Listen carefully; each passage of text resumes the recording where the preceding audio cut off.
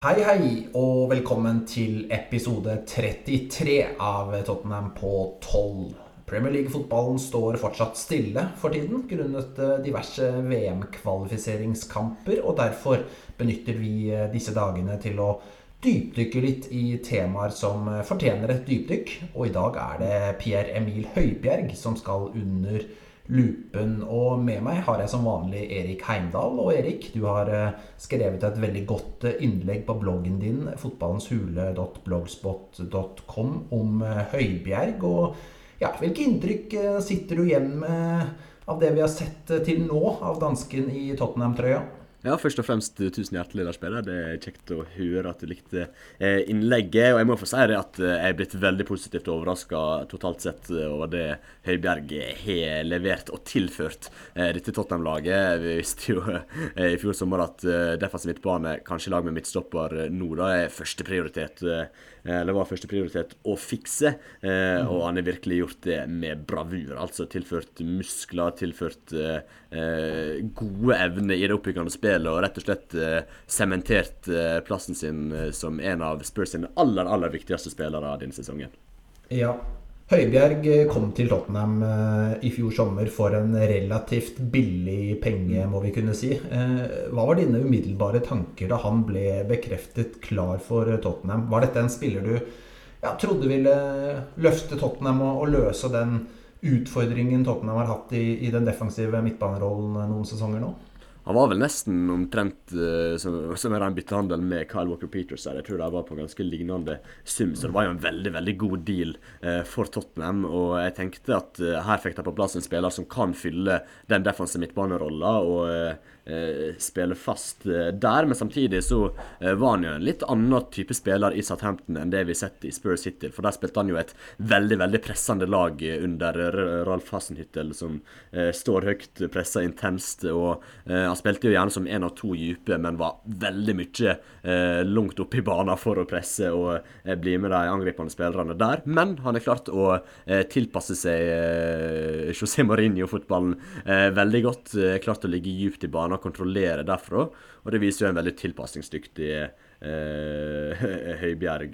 At han rett og slett er veldig god til å tilpasse seg det treneren spør etter han. Så jeg hadde egentlig ikke de aller største forventningene. Jeg trodde han kom til å fikse en god del av de problemene som var i stallen, men at han skulle bli så bra som han er blitt nå, det hadde jeg virkelig ikke trodd.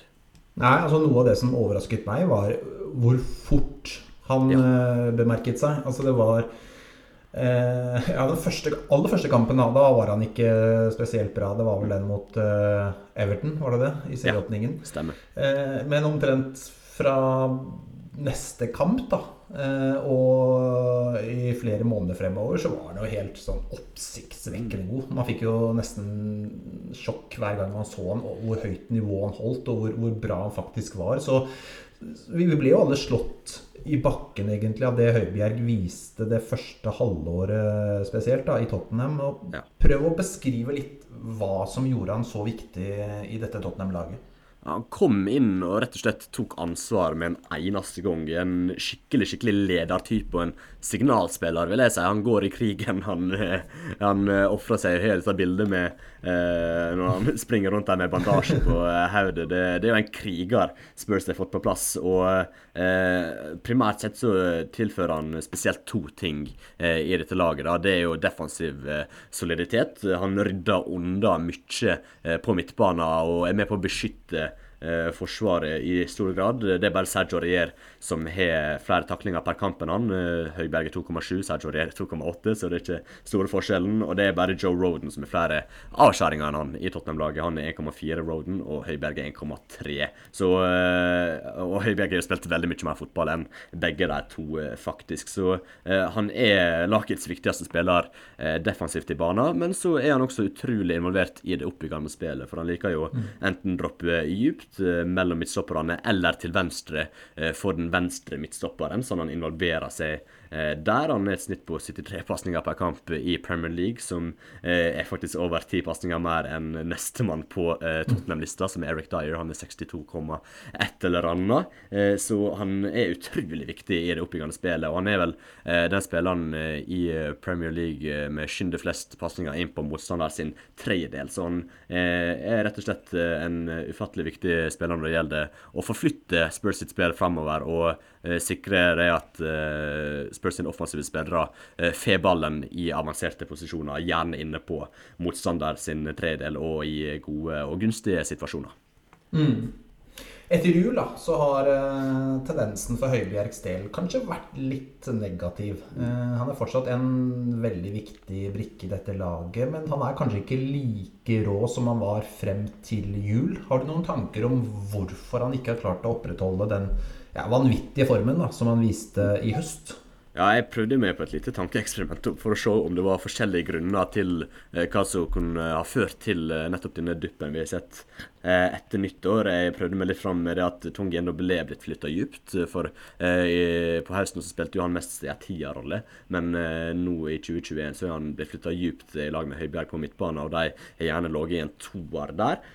Så han har jo kommet ned og kanskje tatt litt mer ansvar enn det Moussa Sissoko for eksempel har gjort i det oppbyggende spillet, noe som har gjort at Højbjerg i hvert fall har sett mindre hva skal jeg kalle det, vital ut i det oppbyggende spillet, og at de ble tatt mer ansvar der, og gjort at Højbjerg ikke så innflytelsesrik gjerne når det gjelder det å forflytte spillet fremover. Men så jo det flere ting som tyder på at det ikke det som grunnen heller, så jeg prøvde å se litt på midtstopperne også, at fotballen Spurs har spilt i det siste har jo gjerne vært litt mer offensivt, spesielt mot de litt dårligere laga. Da har midtstopperne gjerne vært de med flest passninger, men så det jo også noen kamper der de har spilt defensivt, og midtstopperne også har hatt flest passninger, som mot Arsenal, så det var ikke en klar trend der heller, og jeg har egentlig bare landet på at jeg tror han rett og slett sliten, og orker ikke å gjøre seg like tilgjengelig som han gjort før, og det gjør jo det at midtstopperne har fått et større ansvar i å bygge opp spillet bakfra, for Højbjerg har jo spilt hele 3429 minutter for Tottenham denne sesongen. Det klart mest av alle utespillerne i laget. Jeg tror Harry Kane ligger på 3100 og noe sånne 300 minutter mindre i beina enn det Højbjerg og det bare Harry Maguire, Aaron Wan-Bissaka, Bruno Fernandes og Jori Tielemans av utespillere i Premier League som har flere minutter i beina enn Højbjerg denne sesongen. Så det ikke rart at han har sett litt seig ut de siste 2 månedene, og jeg tror det hovedgrunnen til at han ikke har levert på et like høyt nivå som det vi så i høst, spiller.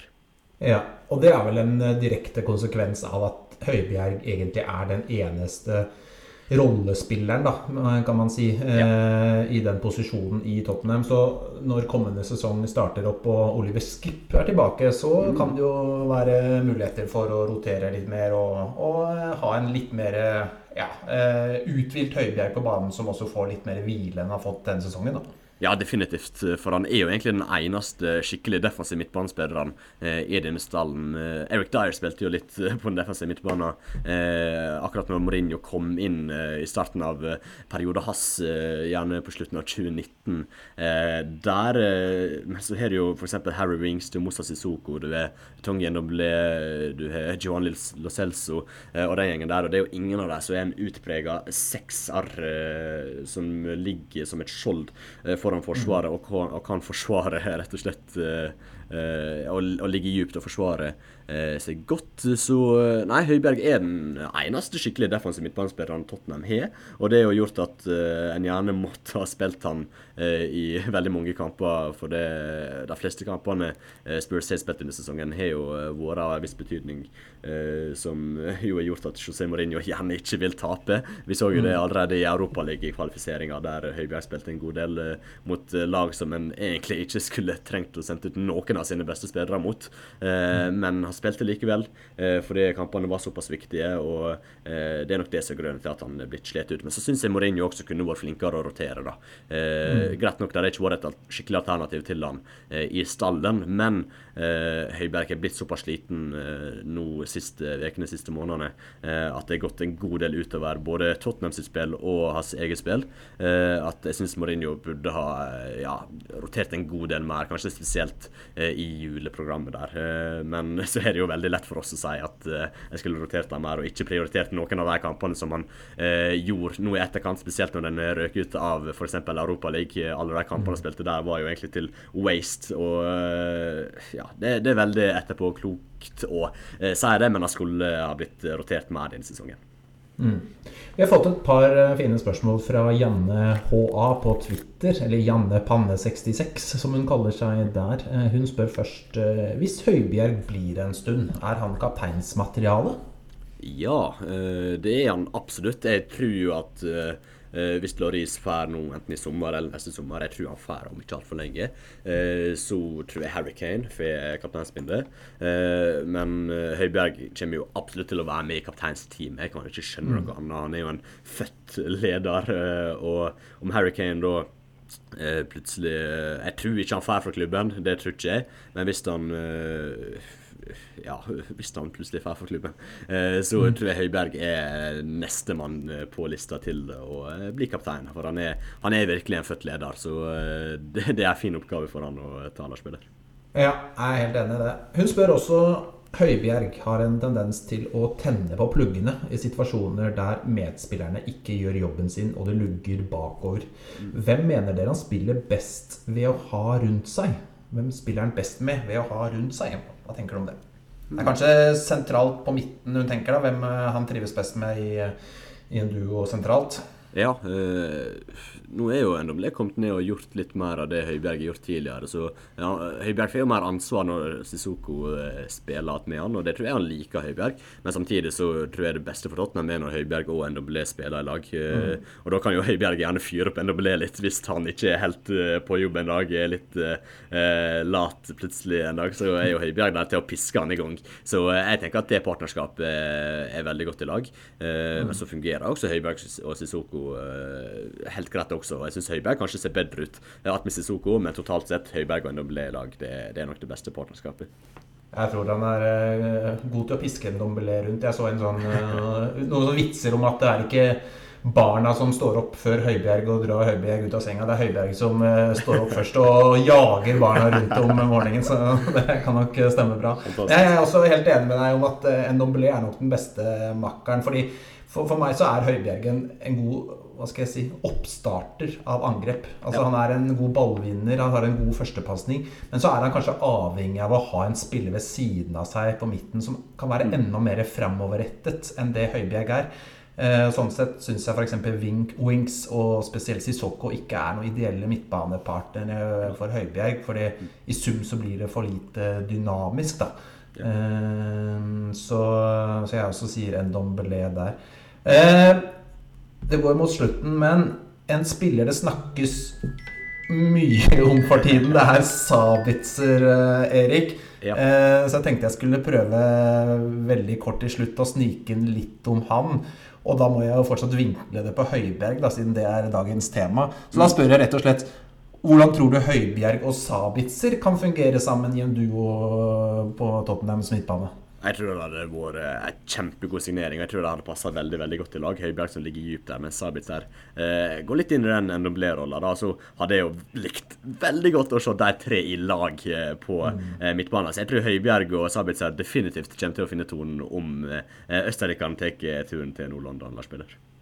Det tror jeg også, og det er stadig flere rapporter om det, så det kan bli veldig spennende. Nei, men det var det vi rakk. Vi får til en ny episode igjen snart, så da er det på'n igjen. Ja, det er rett og slett Newcastle til helga, så vi må jo ha en liten preview der, og så må vi få til episode før den kampen, Lars Peder. Det må vi gjøre. Det gjør vi. Strålende. Tusen takk for praten, Erik. Ja, takk for praten, Lars Peder, så prates vi igjen veldig snart. Ha det bra. Ha det bra.